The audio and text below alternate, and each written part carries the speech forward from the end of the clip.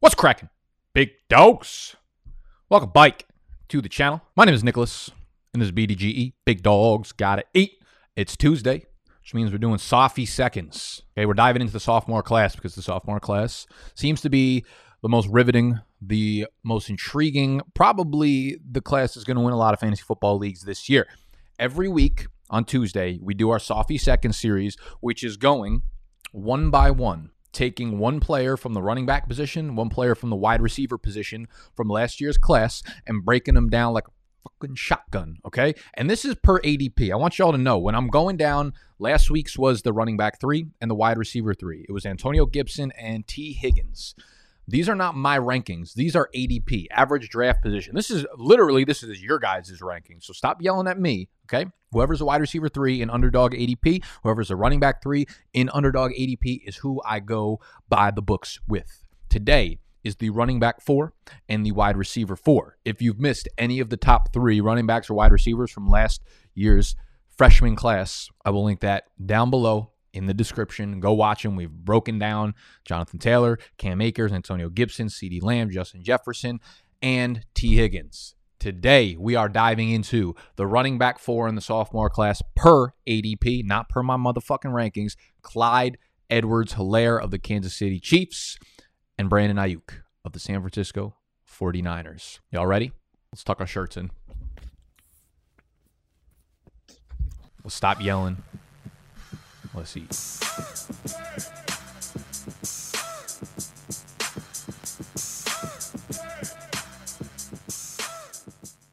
I wore this shirt for a specific reason. Objective, because it seems a lot of people are having a lot of trouble being objective about Clyde Edwards-Helaire. A lot of people are having trouble admitting that he was not good last year. You're allowed to objectively say that he wasn't good last year and also still want to draft him this year. Because where he's going in drafts currently, as I said, RB4 in the sophomore class, RB15 overall, 21st overall, which is the 209. The 209 RB15. Last year, by the time drafts rolled around, end of August, early September, Clyde Edwards-Helaire was going off the board around the 106. He was a top 8 redraft pick, okay? And that shit hurt it. Everyone's running around screaming, he had 1,100 yards from scrimmage as a rookie. It was a great year, and now he's going to go fucking nuts. I mean, listen, 1,100 yards from scrimmage from a top 5 or 6 fantasy pick? 1,100 yards. No. Just no. Objectively, that's fucking not good. You say 1,100 yards from scrimmage as if 14 other running backs didn't do that last year. That is not including Kenyon Drake, Miles Sanders, David Johnson, Chris Carson, obviously guys like Austin Eckler, C-Mac, Saquon Barkley all got hurt. All, if they did not miss time, would have been well over 1,100 yards from scrimmage, okay? So y'all say 1,100 yards from scrimmage in this argument as if the majority of starting running backs in the NFL don't hit that mark easily. It's weirder if you don't do it. So stop using 1,100 yards from scrimmage as some benchmark of clarity like, oh, 1,100 yards from scrimmage, what a feat. Amazing, Clyde. Everybody fucking does it. You have to be a bad running back in the NFL not to hit 1,100 yards from scrimmage. In 2019, 20 running backs hit 1,100 yards from scrimmage. In 2018, 18. In 2017, 17.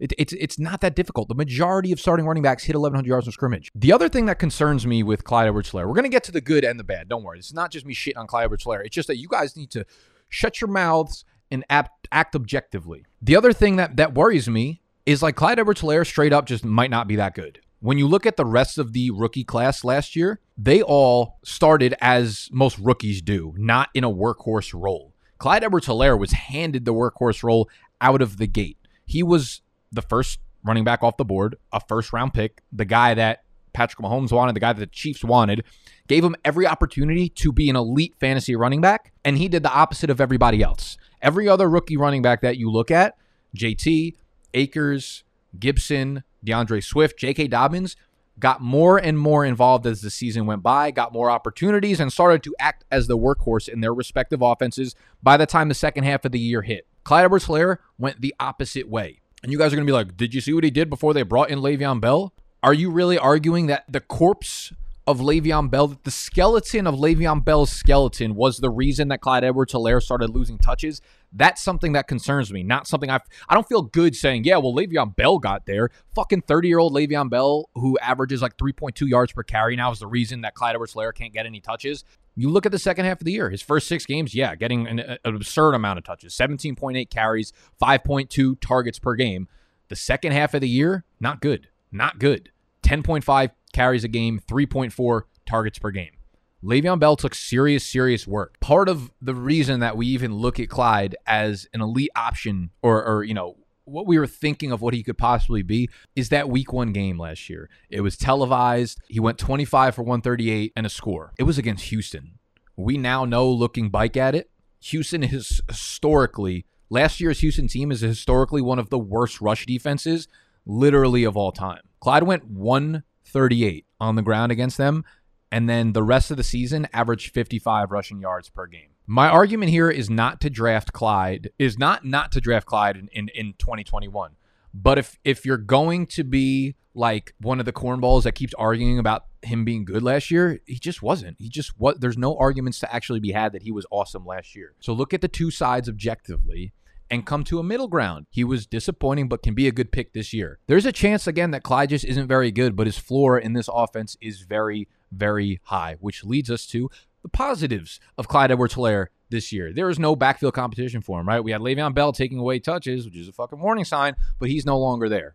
Damian Williams obviously opted out last year, so he was never a sign of competition. He is on Chicago now. So realistically, it's Darrell Williams. And Darrell Williams is not a guy that competes for touches. He's a guy that literally just happens to be on a depth chart, and when the starter can no longer touch the ball or carry the ball or is tired, Darrell Williams comes on the field. So he doesn't actually have real competition for touches, which is obviously a pretty big positive in fantasy football because we thrive on volume. The other thing, he saw 54 targets in 13 games last year. When you pace that out to 16, that's a little bit over 66 targets for the course of the season. 66 targets is obviously very, very good.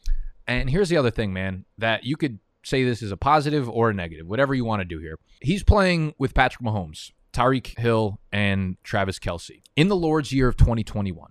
This offense will never, ever, ever run through CEH. I don't give a fuck how good his spin moves look in Madden. This offense will not run through him on the ground. It will not run through him in the air. They're not going to be a ground and pound team. They are a pass first team and will be that for the next 10 years because Patrick Mahomes. Mahomes' first read, second read, third read is not to dump off to a running back. There's no one that has more confidence in their arm throwing downfield, making weird throws than Patrick Mahomes. We've seen it 1,000 times. His first bunch of reads are not to the running back, which makes me a little bit nervous. He's a pure slinger. He's as pure of a slinger as Stringer. A lot of you young heads are not going to understand that one, but go look it up. Go fucking read a book. His receiving floor is okay. It's going to be there, but I'm concerned about maybe what the ceiling will be in this offense because Patrick Mahomes. There's two things to be really excited for, though, with Clyde Edwards-Helaire, right? I talked about the targets being there. I talked about the lack of competition, but realistically, the ceiling for Clyde could be the fact that, one, their offensive line very much improved, okay?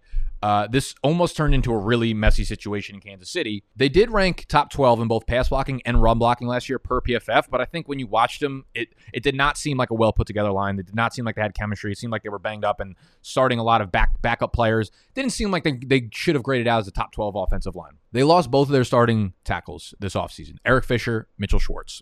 But they ended up signing a lot of players. Austin Blythe, who's not the big signing, but they used their second-round pick on an offensive lineman. They signed former Pats guard Joe Thuney to a massive deal, which is huge.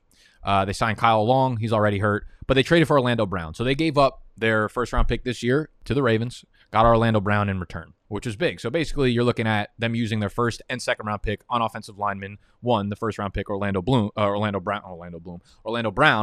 who he turned into, is already a veteran. So they could throw him right onto the line. So they lost a couple starters, but again, in return, they got Orlando Brown, they got Joe Thuney, they got Austin Blythe, they got Kyle Long. So their offensive line should be great. The other thing is the goal line work, okay? The goal line work is a fucking mystery for Clyde Edwards-Helaire. He scored 4 rushing touchdowns last year. 4. And this is in a Kansas City Chiefs offense.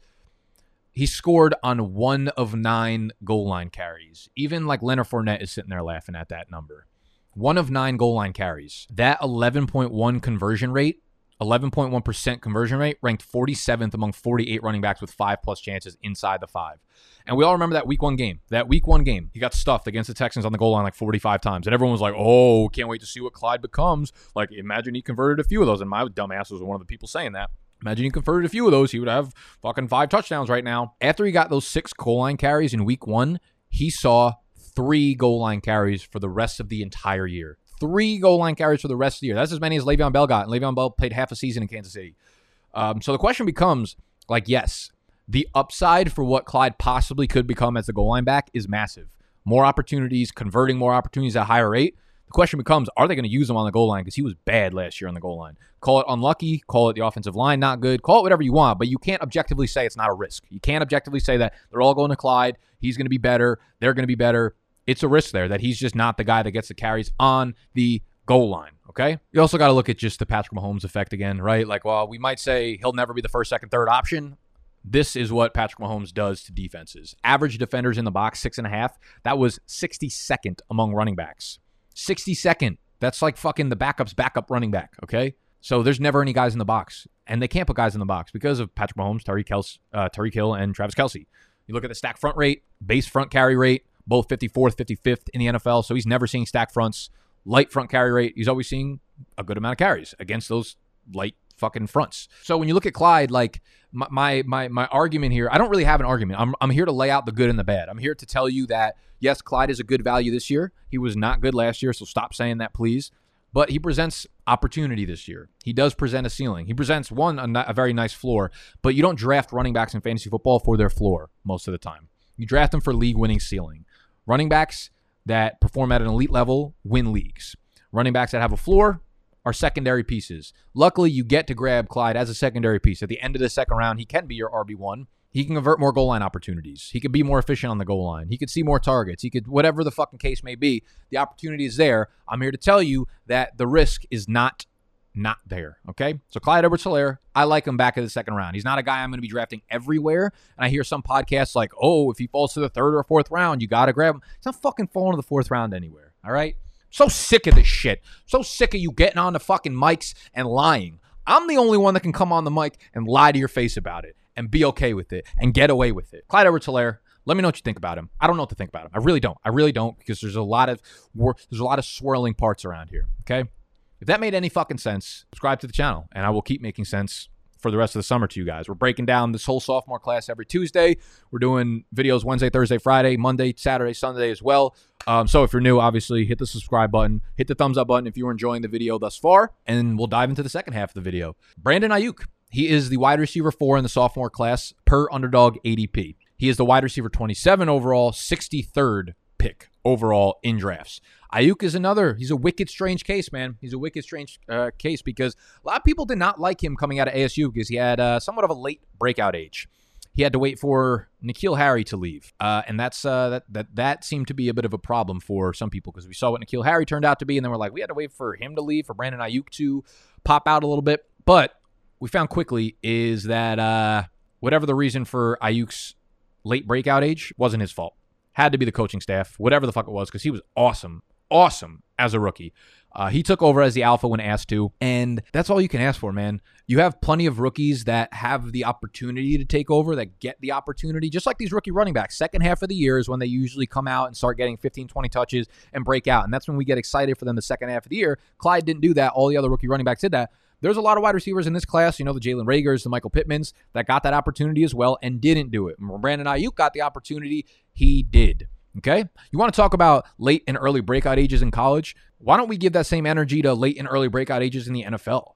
Your first year in the NFL and you're breaking out, why does that not weigh more than college breakouts? That's my fucking question, okay? So Aiyuk played in 12 games. He saw 96 targets, 60 catches, 748 yards, 5 touchdowns. Also carried the ball 6 times for 77 yards and 2 touchdowns. Arguably the best running back in football last year.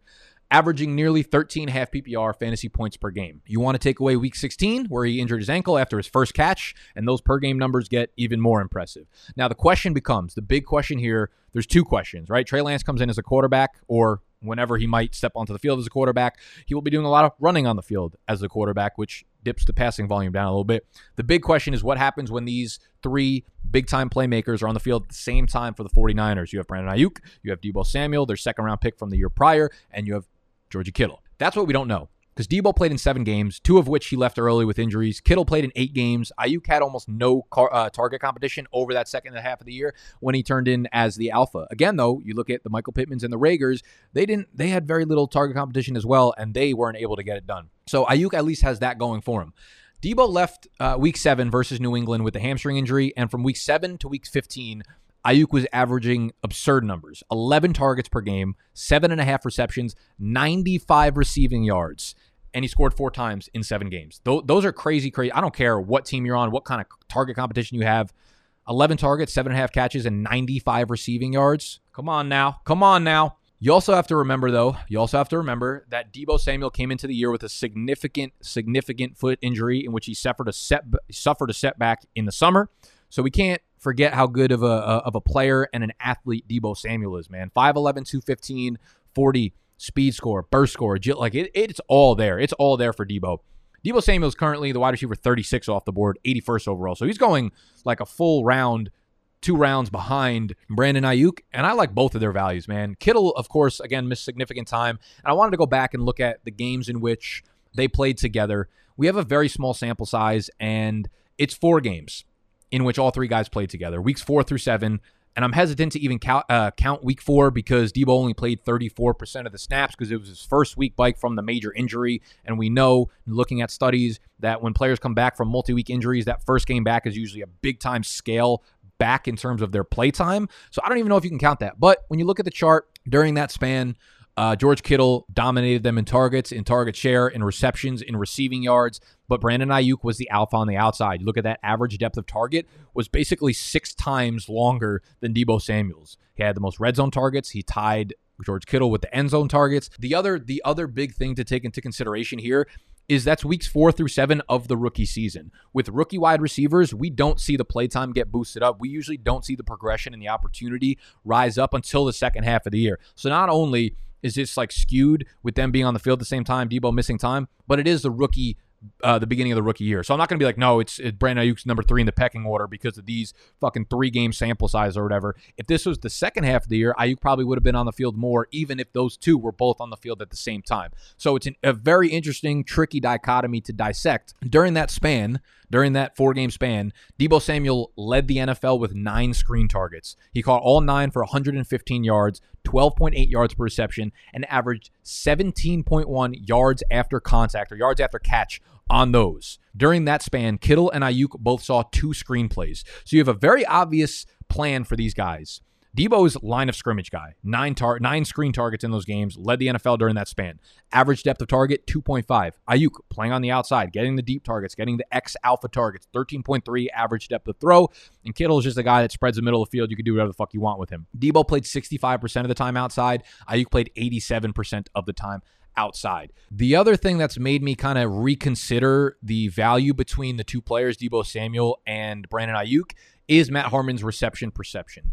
And the first thing that he said about Brandon Ayuk this year is this. Brandon Ayuk is without question my biggest riser coming out of charting the 2020 NFL season for reception perception.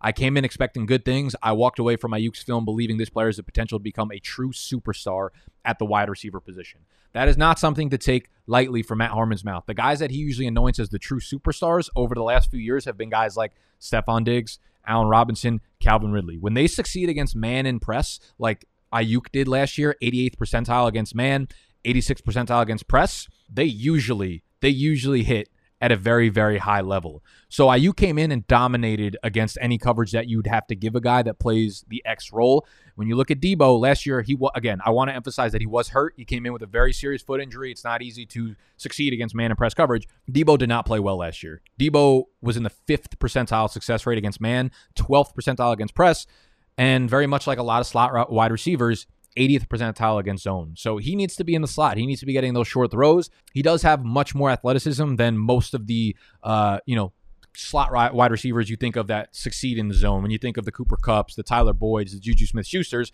those guys are good, but their athleticism is nowhere near Deebo Samuel's, which is really, really, really high. So I don't want to take too much from this chart because Deebo was hurt a lot of the year, but I think the key takeaway is that Brandon Ayuk, whatever he did last year, was not just an opportunity-based breakout. He is a very good wide receiver, and I think you should own some shares of him there.